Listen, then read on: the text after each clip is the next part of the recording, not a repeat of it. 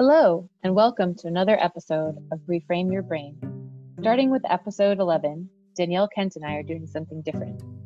Each week, we'll be sharing conversations with a variety of people talking about what they're reframing in this challenging and pivotal time of COVID-19. If you want to share a story about something that you're reframing, reach out to us on Instagram at Reframe Your Brain.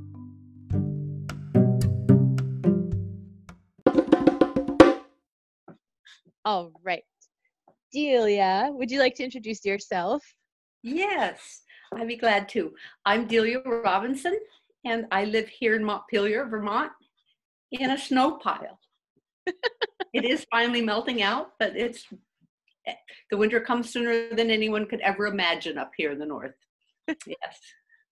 So today I had given you a little bit of something to think about, just about what you're reframing, what you're thinking differently about right now, since we're all living in our houses and not going out and interacting with anybody outside. And so I'm so curious to hear about what you've been rethinking or what you've been reframing or thoughts that come up for you around that idea. I'd be glad to talk about that because it's been so dominating. It has a little lead-in story. I became a nurse, an ER nurse, ICU nurse when I was youngish because I wanted to pay for my paints. And I wanted also to see everybody's toenails and all that, know everything about them. But it really was I had an interest in science, and that was a way to finally earn a living because I had never occurred to me that what I had chosen to do wouldn't pay the rent. And so I took that training and became a nurse. And with that, I developed a big interest in disease-causing entities. So way back in December, I think at the end of December, when they started talking about this new, at least on the news shows I listened to, they talked about this pandemic, it wasn't a pandemic yet, but this coronavirus coming out of China. And I was very interested. And by January, I had no doubt that it was going to sweep the world and get us all because that's how it was behaving. And that's what the newscasters that I listened to said. And so I began my deep pantry that everyone said I was crazy, but I went to the Costco and bought a lot of beans and tomatoes and things like that and really got set up. I have a very little house, so it was so tricky to put any more stuff in it, even if it is food. And I got set up for that. And so by the time it got here, it had proved itself to be what I thought was a fearing it was. And I'd had a long time to be thinking about it. So during the time I started painting pictures that I considered to be pictures about the pandemic, but I didn't realize what I was painting. And I will hold one on my lap. I mostly make clay whistles and that are narrative and very beautiful little things. I don't see any of them right around here right off. And I do live with my paintings because the house is so small. And I'll turn the camera for a second. You will see that where my bed is completely surrounded by paintings.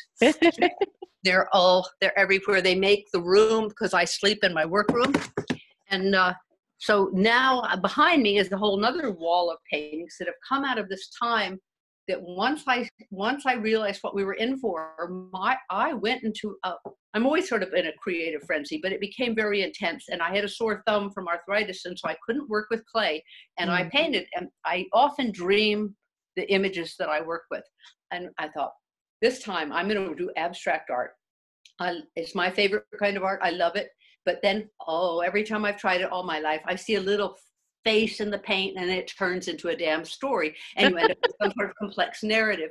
And this painting, I don't know where it just came out of it. It came literally out of a dream. And it was this woman standing. Can you see her all from top to bottom there? It's better. Yeah, like that is perfect. Okay. She's standing sort of knee deep in a very nasty looking flowing river. And behind her is sort of a lot of washout. And then in the sky, a hideous storm is still there over her. And the idea for this was I somehow thought she's going to need a lot more than that umbrella to get through this. Yeah. realize I was painting what I felt about what was happening to us, that we were going to need more than umbrella. I was going to need more than those cans of beans to get through this. And I like this picture very much, even though it's quite unlike the usual work I do. I usually obliterate a picture after I paint it. It just gets turned into trash, and I'd be just obliterating everything. And with this one, because the message was clear in it, I didn't change it after it reached that point. And I actually like it, even though she looks sort of like a piglet hamster. It is definitely different than what your work usually looks like. The background is very empty, for lack of a better word. Yeah. Well, I don't have much of any of my usual work out, but I see one over there. Hold the phone on. Okay.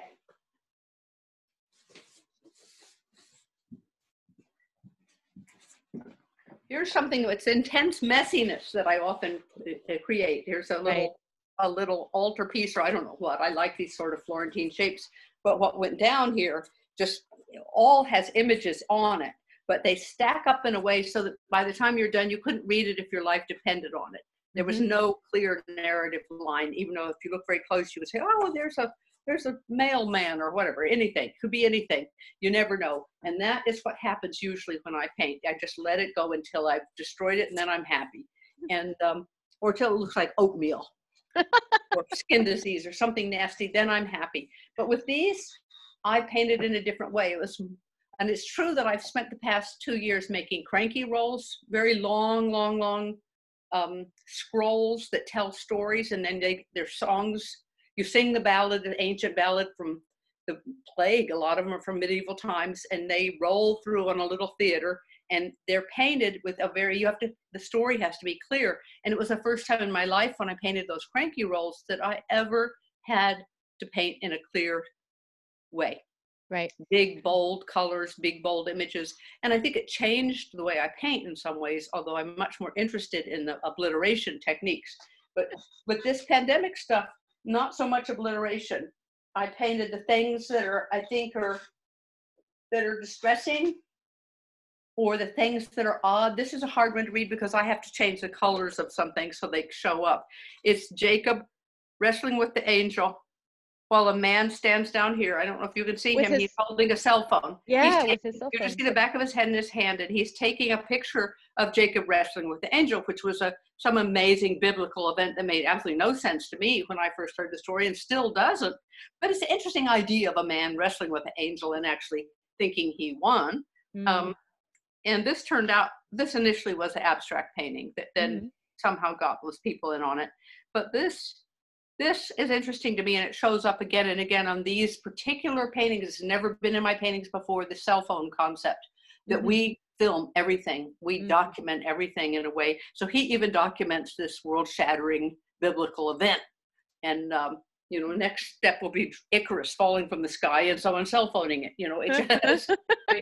It's just what's going on right now in my head. And with that have been thoughts about death. I'm old, so that, it won't startle me too much when I die. It's expected at some point from now on. But this painting was going to be my sister's, just having a reunion. And then, but my sister Carola, out of all my sisters, I have 5 sisters, and my sister Carola had died not terribly long ago. And so the pictures of the sisters, I decided, after I did me, I decided not to have them be likenesses, but I just painted their dresses so it looked like fabric I thought they would wear. And I didn't paint their faces the way they looked because I was afraid people would be offended. Right. Because none of us are what we used to be. But then this guy showed up, and he's taking away Carola. So then it becomes this terrible event at a reunion photo shoot, right? And that kind of storytelling that's really dominated this time for me. And I don't see what I'm doing until the picture is done. And then, I paint very fast and messily. You could see this if you could see how messy you would be. I just slap it on there, and it's all hell. I don't care. And so, but that kind of thing. And then there are pictures of what I miss. Here's something that I miss very much with you. tea, Mhm. having tea. Only you're not an old lady, but here's two old ladies, and they're having tea together. And I was going to put masks on their faces, and then they'd have to have straws in their teacups. But I couldn't. Once I got their faces lined up where I would be able to put them, where the mask could fit, I didn't want to cover them up. I like them so much, and their Yeah. conversation is so animated and so exciting. And I thought that's just what I miss: is sitting with friends and having a cup of tea and talking. And the room behind them is going completely all to hell. The sofa's turning into a slug, I think. Everything is a little bit wrong. Their world is going all wonky while they talk and get and catch up with each other. And that's something that very much speaks about what's going on right now. My sense of the changes in our world. Will we ever get back to who we thought we were? And we've had so many horrible examples with this time of who we actually are as a nation, not, children in cages, people in jail so packed that they're just getting sick one after the other, things like that. The most people in jail of anywhere in the world. We're not what we want to be.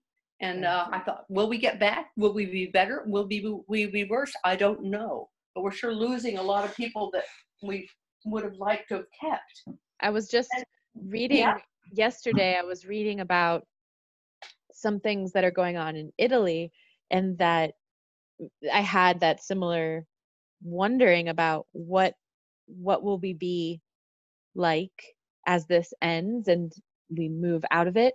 And what I was reading said that the number of people getting sick in northern Italy has definitely decreased, and southern Italy wasn't as affected because they were able to close things down, but the cases of people getting sick in southern Italy are much less documented, and the medical resources are more limited. And and they had all these different names, but basically the sort of criminal enterprises that exist in southern Italy are filling in a void. They're in the absence of. Well, they've always been waiting in the wings, haven't they? Yeah, I'm sure there's a lot of that going on now with supplies. People scalping the supplies at incredible markups and doing it with the government's countenance, and saying, yes, this is all right. So these sort of things are, and also the inequalities that come out, that the hardest working people who nobody's even willing to pay $15 an hour so they can live, they're doing the life-saving work, right? You see this, there was a newscast that showed in New York City somewhere, a hospital, a gurney being rolled out with a dead body on it. It's loaded onto a truck. And then the men who rolled it out then take out these scrubbers and things and are scrubbing it all over so the next person can lie on it. No matter what's wrong with them, they won't be contaminated with that particular virus, they hope. But they're the ones whose lives are at risk. They had completely inadequate things on to protect them from viruses. They would be okay if it was some big, huge bacteria, but not if it's a virus. And I just thought, well, this is the shameful thing. Also, a lot of racial issues are going to come up. If there aren't enough ventilators, is the white guy going to get it instead of the black guy or the Indian? There's it's or the way people are treating Chinese and Asians of all sorts, that blaming them for this as if they had anything to do with it. And so that kind of thing. Will we straighten these things out? Or are these going to be so shocking to people that we decide, yes, these people shouldn't get $15 an hour. They should get $25 or $30 an hour. Oh, here comes the dog. The dog is joining us. Can you see her? Maybe. I can see Maybe. Hi, Maybe. Hello, good girl. This is the She's studio a assistant. She's so old now, suddenly. Yes. I know. I miss Maybe and you. I love this picture of Maybe. Oh, it's so another perfect. cell phone picture. That's me lying in my bed in the morning. Every morning when I wake up, Maybe gets out of bed. If she sleeps with me or wherever she is, she comes up to wake me up. And then she looks in the mirror that's beside the bed and looks at herself for a long time sometimes, and then catches my eye in the mirror, and I wave at her and she wags her tail.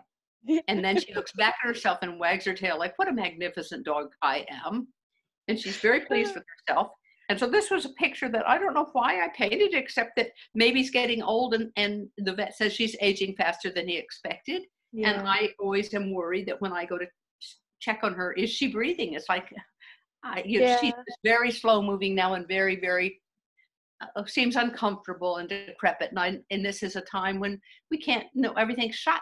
What are we going to do to make her feel better? Yeah. The vet said if I brought her, I couldn't come in, but she would come into the office. And I thought, that's fine with me, but it wouldn't be fine with her. We have to practically carry this great lout of a dog in. It Yeah. takes two of us to get her in the door. And so I don't know how that's going to work, but that'll come when that comes. But anyway, Yeah. I think this picture is beautiful. This is about Maybe's view of her world, and that's what I think. She looks in the mirror, and around her is this dream landscape, namely what's around my bed, but turned into a landscape that she thinks is her world. And here's her father looking at a picture of her. She was put in the pound when she was 8 weeks old, 2 months old. Mm. So she was a tiny puppy, but they said, oh, she was part hound dog, part pit bull. Who knows? They made it up.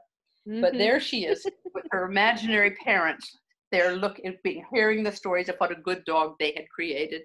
And I don't know, I love this picture. Did this have anything to do with the pandemic? It certainly did in many ways. The whole idea that here I am closed into a house with the one person I talk to all day long, besides the appliances that I've started talking to. Good job, toaster. It's because people are really not in the mix anymore. It's just me, a dog, and a toaster.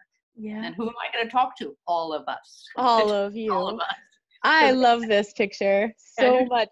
When I saw you posted it on Instagram or Facebook, it was just like so enchanting, because Maybe has done that for so many years. Yes.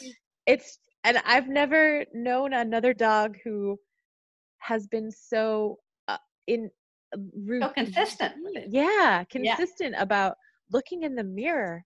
Yes, she's very self reverential kind of, but I've never known a dog to do this either. I've had dogs that responded to the television. If there were cats on the TV or something, they just bark at them, and run around behind the TV to try and get that cat, But I've never had a dog that looked at herself thoughtfully and studied the picture, studied the room behind her, finds me in that room, and then wags her tail. Yeah, it really is a kind of a strange and magical thing. I remember when maybe she had done this before this point, but I remember at one point someone gave you a sweater for her that was like a long tube, and when she first started wearing that's when I remember hearing about her looking in the mirror. But maybe she was doing it before that. Yes, with that, we put the sweater on her, she'd look in the mirror, and then she'd go, ha, like that, like and her whole face would turn in this really big sloppy pit bull grin, and the hound dog body, and the skinny old hound dog in a tubular thing. The first paintings I painted, and these were interesting, and I've stopped doing, but the first paintings, they got to be too hard for me. I was trying to make what's it going to go forward and backward? It's the same word. Yeah. Palindrome. Yeah, palindrome. These are palindrome. So this is a painting. This way it has to be read, and then this way it becomes a different painting, and so it's a palindrome. And I didn't ever finish this, but I really like the idea, even though it tied my brain in knots, that I made a rule that they had to correspond in some sort of way. And that was when that gave me a chance to be abstract, except look what happened. It turned into trees, and there's a teapot down there. There's a teapot down there. Tea is big in my life. But I thought that was a very funny thing. And that when I thought, oh, well, I'd like to make one where this was I never finished it. The bear's head didn't get painted. So here's a polar bear. There's a woman chasing the polar bear. I was disgusted that I didn't put her more back so she would be further back, but she's right on its heels. And you do it this way, and the bear is chasing the woman. And these have to be painted so they match up better. But that, to me, that was when all this was just starting to come after us. And it was so this sort of sense of being chased. Are we chasing this, or is it chasing us? What's going on here? How do you read this? And maybe I'll finish this one sometime, but Don't know. TD And had. she was going to be holding a cell phone, but she doesn't have it. It's hard in the tundra. They don't work as Yes, well. yes. Well, mittens. Right, right. Yeah, we know full well how hard that is. I was There. wondering about, I was just thinking about how the crankies that you had been working on and the a lot of the whistles that you had made over the last I guess in the fall, they were about like plagues and about, you know, these events in history that were really tumultuous and really pivotal. And Yeah. then, and now I think about what you're working on and how it also is about. Yeah, it fits. It's no accident. I think that the ballads I chose to make the Cranky shows about, and in those shows I give a talk for however long it takes, usually about 40 minutes or so, of talk about the history of that ballad, what it came out of, and many of them came out of the plague or out of equally difficult periods of time. And then I run the Cranky through a very beautiful little theater that's down in the basement right now because all the shows are over for the Right. plague. But I chose things about those. It's true for me. Those ballads are the most beautiful. They're in minor key and very, very beautiful, and they can be sung without accompaniment. And I don't have the greatest voice in the world, but it doesn't really matter to me. To matter to the audience, but they didn't seem to mind. And that it's true that there were also the whistles our little narrative. I wish I had one up here, but I do have one little one. I don't know why this one's up here. Can you see that? It's a tiny little shoe. Yes. Little high-heeled shoe, and in it there's a whole family packed in it of little children who are going sledding in a shoe. I don't know why. I just did it. I did that a while back, and I gave it to my sister who had these were each of her children. And then she was emptying out a cupboard and found it, and I was there, and she said, "Would you like to have this back so you can keep it forever?" And I said, "Yes." But yeah, then it makes a little whistle. And I learned to make whistles from my mother, and so that's a very sweet and important part of my life. And I have a show coming up in July, which probably won't happen now because of the situation we're in. But that was supposed to be both whistles and paintings, and so where was that supposed to be? At Frog Hollow in Burlington. But we'll see what happens. Yeah. And but I certainly have done a lot of work, but I'm not sure that's the work I would want to have. Then I don't know if you can see this one way up here. With the horses. With the horses. Can you see that? Yes. I don't know how I feel about that when that was a painting that a number of these were paintings that I dreamed first. Yeah. And then I get up in the morning and paint them. And that one. What's at the bottom of what's at the bottom of the painting? Down here, little houses. They're running over little houses. And the little houses, the surface of them is had been collaged over with the stock reports. Lifted a little higher. Yeah. Oh, I see. The stock report, the stock market. Yeah, the stock market. Yeah, from the newspaper. And that was before the stock market crashed, but I had a very bad sense of I knew it was happening. I think an awful lot of people, the politicians are getting in trouble for having sold before the crash, but I have a few stocks that were part of my divorce settlement, and I tried to get the broker to sell them before then, and he said, "You must take the long view. Don't let a little virus interrupt your money for your old age." And I said, "I'm old. I don't have a long view, and I think it's going to go. The whole thing's going to blow up." So I didn't. He didn't want to sell, so I always knuckle under to anyone else's opinion. So I didn't do it, but I painted this picture instead of these wonderfully strange dream horses galloping along, but I didn't give them eyes, and I don't know what that means or what that means to me. I wondered the other day, should I go back it's sort of a childish painting in a lot of ways. And other paintings behind me. It does have a very dreamy quality to it. The stars and the way the horses look like they're sort of floating like merry-go-round horses that they were moving up and down. Yeah, in the painting, they were moving across the sky. the paintings that I've done of that dream had 5 paintings in them. I painted them all, but in the dream, the colors were incredibly intense and jewel-like, and I didn't know how to get that. I just don't know how to do that. I used to practically do monochrome paintings, Right. and I slowly have begun to accept the idea. And the Crankies help for me to use color in a more.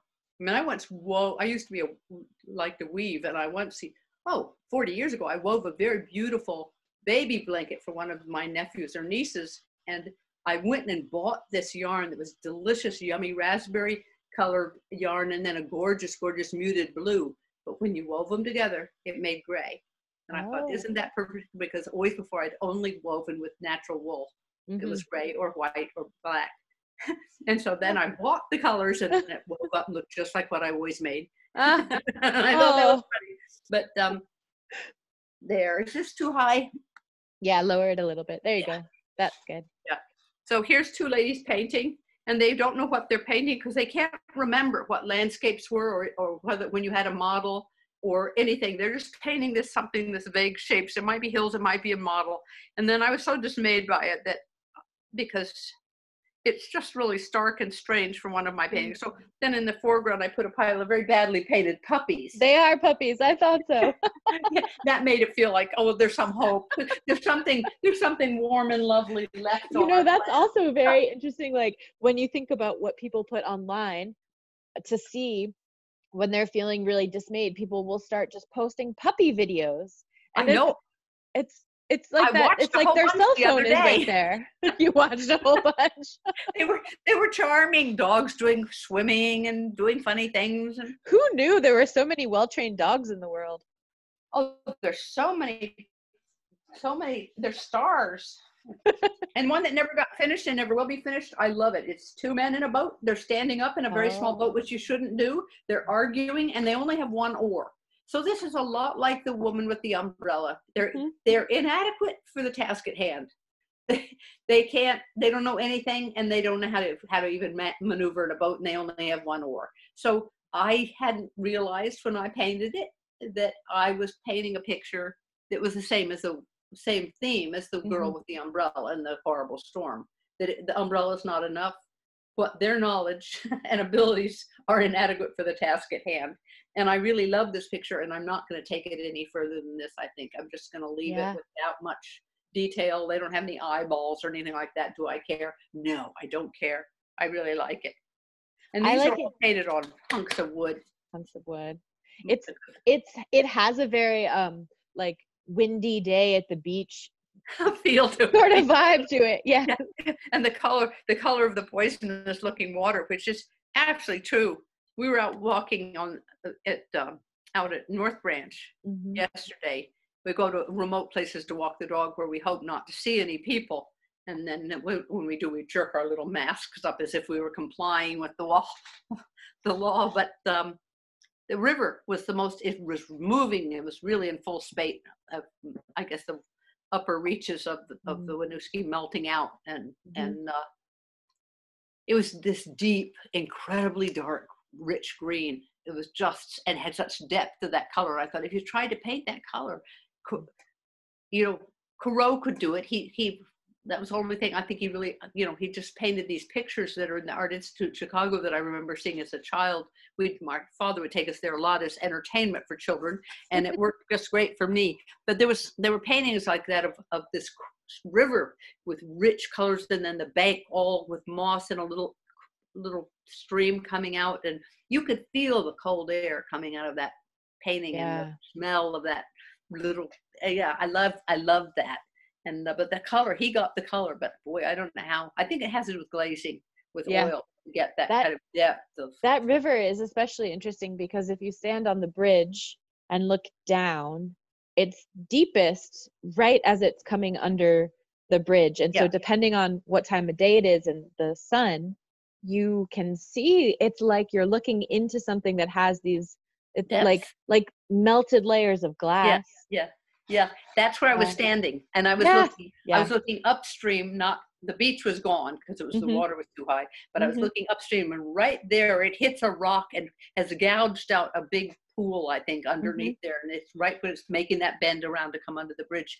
And it was just so beautiful. The color was so beautiful. And I think because there's that big rock, the water is hitting it and then turning in to go under the bridge. If that movement weren't there, I don't think you would see the depth of there wouldn't be any contrast, you know, the water that's moving underneath the surface and then the light hitting that at different angles and at different moments. It's mesmerizing. I love, that's one of my favorite places.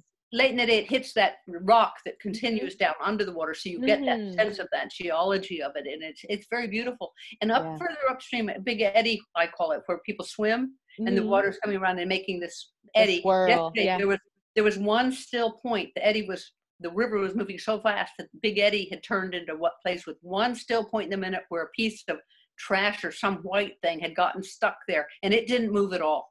Just stayed there. Eddy twirling around, this huge eddy twirling around it and then shooting off downstream. But that thing, and it was like the North Star, right? It's the still the unmoved mover of the universe. You know, it was Big Eddy had its own unmoved mover, and I thought, oh, this is just too wonderful. It was great to see. But and there weren't too many people out there, so we could feel like we were in a safe situation. What do you think about this idea of social distancing and like what the sort of fallout of that is going to be on our ability to like socially not distance ourselves? Like, do you think that as eventually when that starts to, the constraints around that start to ease up, that people will be more socially engaged than they have been in the past? Or do you think that they'll keep this degree of distancing? Or I wonder like how that will be for people, because this is so much isolation. Yeah. I think that for the people who must suffer the most are people who are extremely socially engaged. I know people have all day long appointments, going down to meet someone for coffee, lunch with them, you know, all day long, and then book group in the evening and all these things. And my idea of a good day in my life has always been nothing scheduled to do that day. It's going to be that day is all mine, and it's a lovely feeling. And so this for me has been, despite my really deep despair and anguish about what's happening on the planet and to other people, and guilt feelings because I was a nurse, shouldn't I go back and work? Well, I'm 30 years out of date, you know. Everything's been invented since I retired. and so, yeah, but shouldn't I offer myself to, you know, as the bodies sort of start dropping and they're going to need people. I thought eventually I'll talk myself into it. The best would be if I could just get a very mild case so I was immune and then I could help without fear. But I thought, how would I do all geared up like that? You know, and I don't know how people are going to come back, how we're going to come back. I don't know, but I've wondered with our town, it's good weather. It's filled with free boxes as you walk. Everybody's getting rid of stuff and too much stuff in all their houses, and they take the stuff that's nice and they want to get rid of. And first stop is the curb in a box. And the next stop must be the restores, take it out where you know, the Goodwill or something. But you know, I have a little free library that needs books, and I had worried when my daughters gave me that little free library for a birthday present a few years ago. I thought, how am I going to afford to keep this filled with books? Well, the little free library is completely filled with books I get at Free Piles. And now someone put out some free items the other day, and I thought, oh, don't touch. And they're still there. They've been sitting there for days and nobody touched them. And I thought, will we ever, my daughter Eli says, we're never going to regain that sense of confidence that we can put our hand out and touch something without feeling that we could possibly be destroying our lives. And I thought, could that be? Is that going to be that ingrained in us after a few months? That's what I wonder. I wonder, you know, a couple of months of this is one thing, but 8 months, you know, like, how long things. What will I wear if I don't have those free clothes? Nothing. We don't need clothes. That sounds great. Bad luck for everyone else, but really comfortable for me. Canvases. I don't know. Yeah, this really is an astonishing time. I have one more to show you. Okay. I saved it for last because it's my favorite. I have Yeah. no idea what it's about. I only know that I just adore it. I adore it. And that's very unusual for me to feel that way about one of my paintings. There's several of these paintings I adore. I adore the little old ladies having tea. I love this one. And I don't know what it means, but it means everything to me. And I don't know whether you'll be able to see it because is it fit? So Lift higher, it. lower. Lift it a little bit. Hmm? Lift it a little bit. Lift it a little. Okay. I Yeah. can see, and maybe describe what's happening at the top. The light is shining on it, so it's hard to see the person falling from the sky. Okay. Yeah. There we go. Yeah. I don't know why, whether that someone said, oh, it's an angel falling, but I don't think it's an angel falling. I wouldn't think that it was. Why? I don't get it. There's a bear man up a tree. He's a bear. Oh. His head is a bear. He was a man, and then he turned into a bear. And the tree seems to be dead. It doesn't have everything's locked off of it. It's not, and the women are completely engrossed in their own conversation, and their little children, they're gathered there, they're looking at each other, or they're not noticing anything. And Lift it up a little bit. Are there children in front of, yeah, okay. Yeah, the little kids there, and there's one little daring, tiny little, doesn't really show, little head peeking around a tree. Is it a person or an animal? It's a little child. Okay. Little child peeking around. I don't know if it shows it all. Yeah. Yeah. Yes, you can see it. Yeah. But I love this painting, and that, when I'm thinking about it now, maybe just because they're so enraptured with whatever's going on with them that they don't. Well, she's looking over this way, so she's seeing something is amiss. But generally speaking, it's another one of these sort of pictures where something is happening that they're not sure what it is or if it's even happening. And that was why I think that was the first painting that came out of this series. And this is one that I also dreamed. The same night that I dreamed the horses, I dreamed of 5 paintings, and they were all very beautiful to me. This is the one that came out beautiful to me when it was finished. And do you think the person is falling from the sky, or he looks like he's landing, not so much falling uncontrollably? But I think they're flying in, but I don't know why they're flying in. I didn't feel like they were falling when I was painting it, but they were actively, they're a messenger of some sort. They're bringing, hey, look here. They're pointing and calling out, but what? I don't know. But I really like it. Her dress is also another stock report. Little tiny numbers all over it for the stock reports, and also with these, in the dream, the paintings not only were lovely, rich colors, which I really just had to give up on, even though they're transparent colors that I tried to use as glazing. And I love transparent colors. And one of the preparations for where we are now for me was not only buying food for a deep larder or a deep pantry, it was buying paint. I went through all my paints, which I've never done, and noticed what's almost empty, what's dried up, what's too gloppy to enjoy using anymore. And I made a paint order from Dick Blick. They must have just cheered with delight. And I got things to paint on because I've run out of Masonite, and the new Masonite is a plastic product. It's not a board anymore. And so I always painted on Masonite and had it cut to the sizes I want.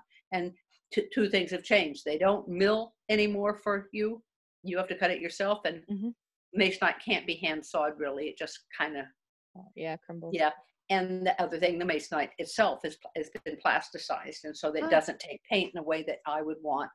And so these are old pieces of Masonite. And so now for these other ones, these are on little Dick Blick panels that are, this one I don't like because it's got a canvas texture, but the other ones are,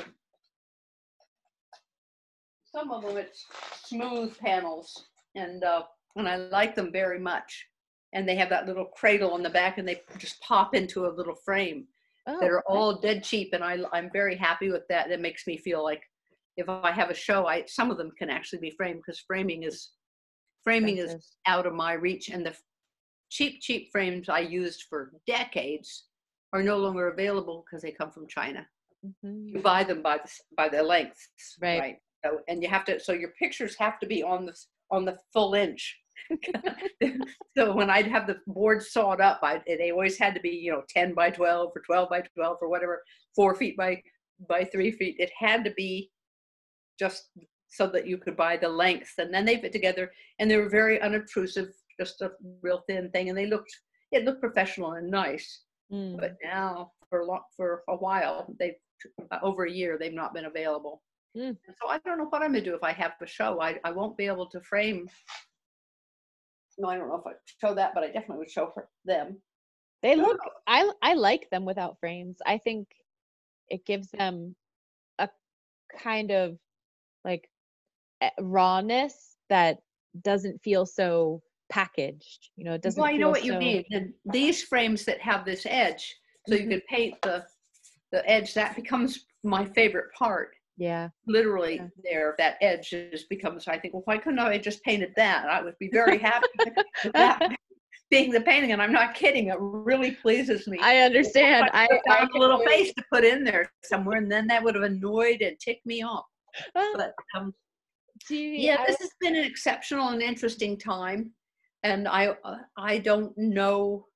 There are many things that have changed for me personally that as aging has been a real benefit for me, because you just get so you don't give a rat's ass about whether people like your paintings or not. I've painted paintings I like, I've painted paintings I don't like. I have, if other people like them, they bought them. I have a lot of paintings that 10,000 people said no thank you to, and I think, well, I'll repaint them now. But it's hard to clobber something like from the past in that kind of way. So mostly they're just stuffed around the room. The room is almost impassable now with all my rubbish. But the part of aging that is really good is that a much clearer sense of what interests me. Because I think when you're young, that whole thing of love and of being accepted and of sexuality and all those things are so dominating and joyfully dominating. It was lovely having that response to the world, but my response has become much more focused in a way that surprises me. My head is much emptier in a way that pleases me. That sort of thing that what you will sort of try to achieve with meditation seems to just happen naturally. Although there's a lot of noise in these paintings yet, I'm wondering whether they're going to start quieting down. There's a lot going on there. But as my head gets emptier and emptier and the toaster stops answering and the dog doesn't answer anymore. But yeah, it's been great. The only time it's as bad is my eyesight isn't as good as it was. And so that really pisses me off. Rightly so. I was thinking about how you've mentioned in the past, like you've had these periods of time, other periods of time in your life where you are really, really focused on your work and you're very prolific, and then long periods of time will go by where it's like such a struggle to really be engaged and interested and find like a groove. And the last few years, you've just had like these really sustained waves of focus on different kinds of work than you had done in a really long time. Like you started making whistles again, and then you started making the crankies, and then you've been painting. Yeah, it came back to it. A lot of things came back that had gotten somehow sadly lost. I think part of it, and I don't mean to badmouth my former husband, who was a lovely, sweet, generous man, but I'm suited to living alone. It really suits my temperament, and it suits me. It suits my work schedule. I mean, I went last night at 3 a.m. I suddenly wake up. I'm stark staring awake. So I lie in bed and sing. Nobody wants to hear me sing at 3 a.m. Most of the time, nobody wants to hear me sing anyway. And there I am lying in bed singing some song or other that I am interested in. And then I decided, I'd listen to a little bit of a book on tape that's on YouTube, and I put that on and listen to that for a while, and then I go back to sleep. Those sort of things don't happen if you're part of a partnership where you're living right close with somebody else. And so, but it's given me a lot of freedom that I appreciate very much. And I hope that I have a few more years to get to the point where I can actually paint a painting that I like as much as I like that painting, but they would be abstract. I know when you said you were painting an abstract painting, That surprised me. Well, it's always been my favorite. Those have been, I have two favorites at modern painters, abstract painters, and I like sort of paintings from the 1300s. I really, where angels do fall out of the sky, Mhm, mhm. where things are going on, where it's, you know, a very busy hunting scene, and off there in the woods, there's a little, well, this Bruegel, he's later, but there's a little lean-to where Christ has just been born, but Mhm. nobody's paying any attention to that. That's off to the side. In a little bit, they're all busy about their lives. They're going hunting, they're cooking dinner, and I loved those paintings when I was a kid. They were very, very, very charming to me. And apparently the sensibility of that still is. And with Mm. the whistles, it's Bosch. My father loved Hieronymus Bosch, and he had the Earthly Delights, the Heaven and Hell sort of triptych, I guess it is, Mhm. behind his desk in a reproduction there. He didn't have the real thing, unfortunately, but I would climb up on his desk and study that when he wasn't at the desk. And years passed, and I started making whistles, and a lot of the images were very weird. People said, What popped up? Yeah. Bosch.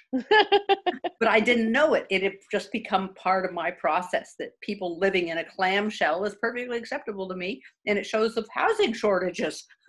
you know? Housing shortages. Do you remember the show that we went to see at the Cochrane Gallery in New York City last year?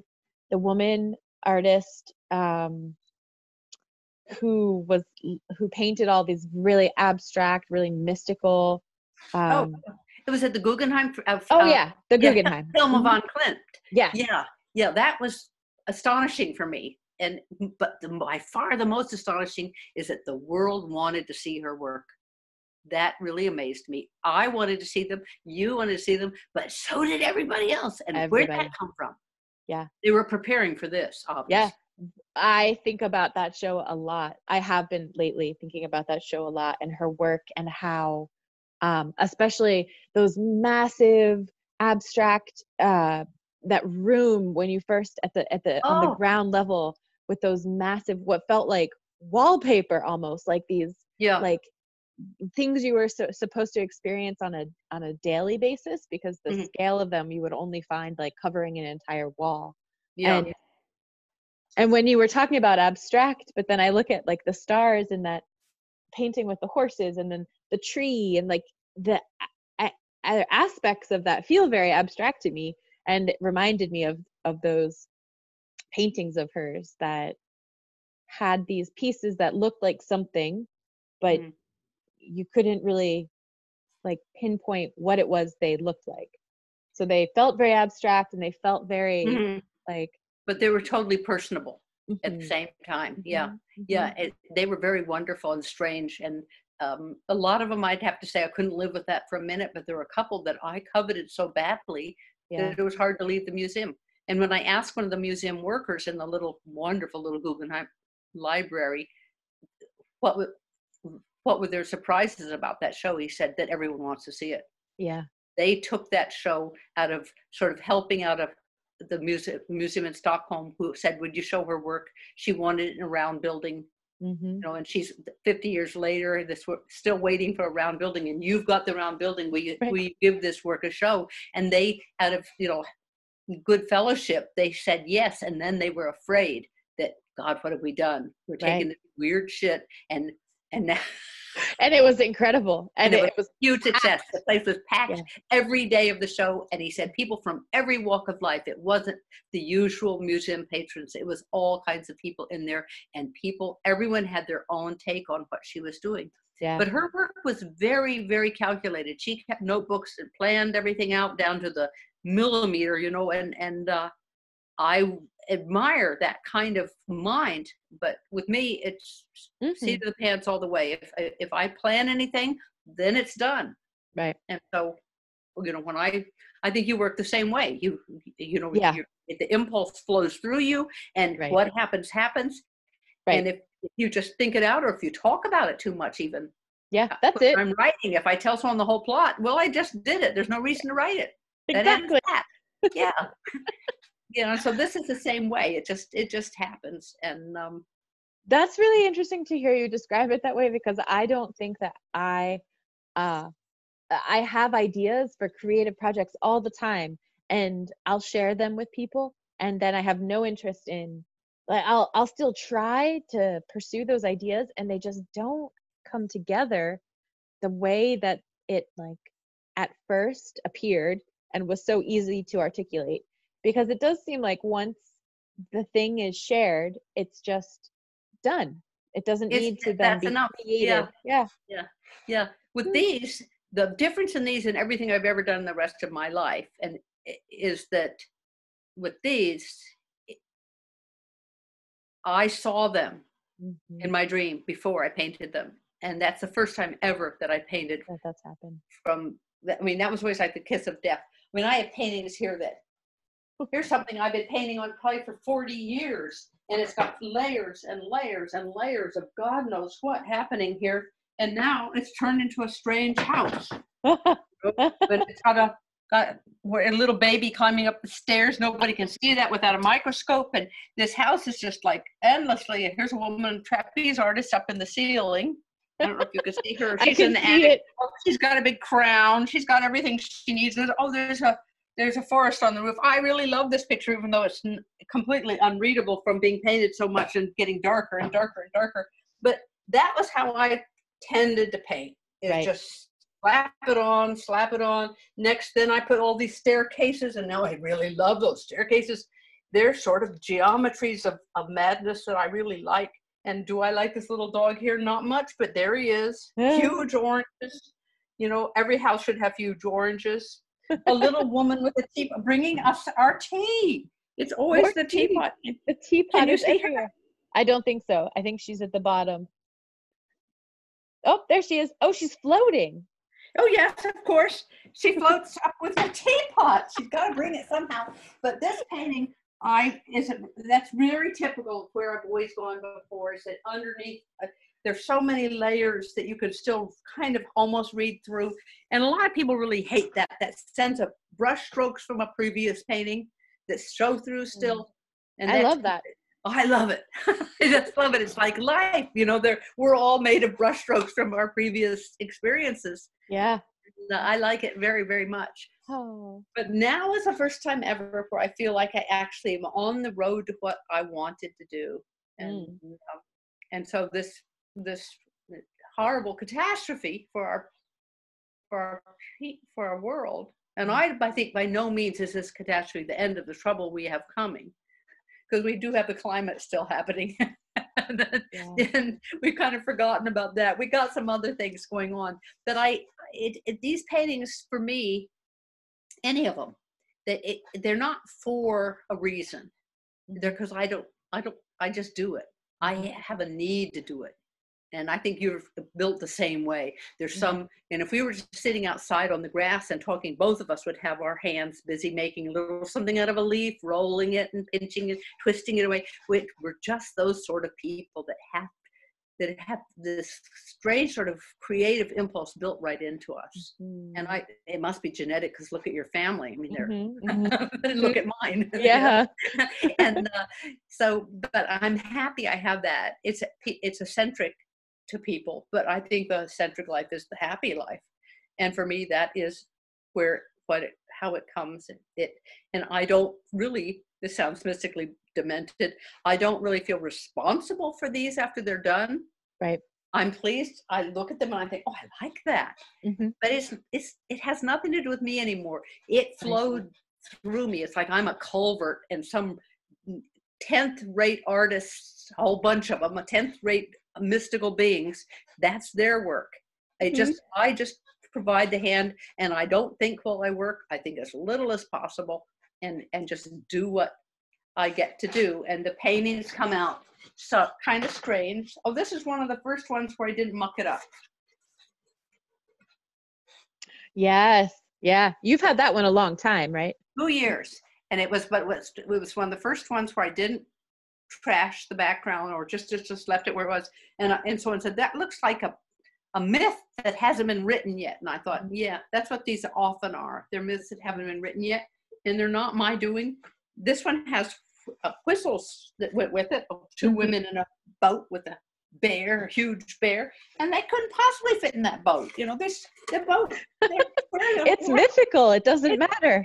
It doesn't matter, and I'm completely satisfied with that. So there's, you know, it's an odd business, but I'm very glad that I came to this. When I was young, I couldn't show my work. Everyone I knew, they were all artists. They were all, according to them and according to everyone who knew them, they were the best in the whole wide world. And who was I? So I was a secret artist, and I didn't show my work. I have old boyfriends who have written to me on Facebook mostly and apologized that they only wanted to talk about their work. They never wanted to talk about mine. And I went along with that because they were great. Yeah. And they were great. They were talented and interesting, but none of them really lived up to their infant promise. And here I am. It's taken 75 years, but I'm heading toward I'm heading toward where I wanted, what I wanted to be. It's going to involve a lot of dogs.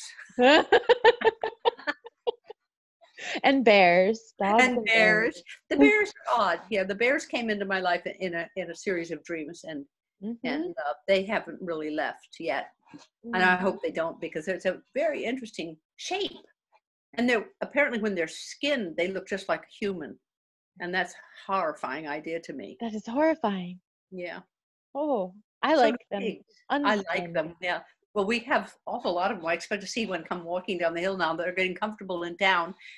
That's a good thing about this. You know, goats have taken over towns, and sheep have taken over towns in Wales. They can, you know, they just come into town now because there's nobody around. So they're eating all the gardens. Oh, gosh. On YouTube of goats in Wales just trampling through the town and eating everything in sight. I'm going to check that out. I would love to see that. Yeah, I'll find it and send it to you, or you can find it. Yeah, if you write goats in Wales, you can. The first time you said it, I pictured goats and whales, W-H-A-L-E. Whales, yeah. And what a beautiful image. They scampering around on the top. Yes. This is how it goes. Anyway, this has been a horrible time and a tragic time and a most perplexing time. And for me personally, I'm ashamed to say it's been a time of radiant creativity for me. And the result isn't what matters, even though I showed them off. It's what happens in me when it's working. It's a lovely, lovely, lovely feeling. Yeah. Well, thank you so much for showing us all your artwork. I had seen the picture of the collection of them, so I'm glad that was what you wanted to share today. Yeah, I didn't have anything else to show really, because the rest of the house is such an incredible mess. The happier I am, the messier my house is. And so it's pretty astonishing right now. Oh, all right. Thank you so much. Well, great hugs to you. And thank you for doing this. It's been so nice to see you again.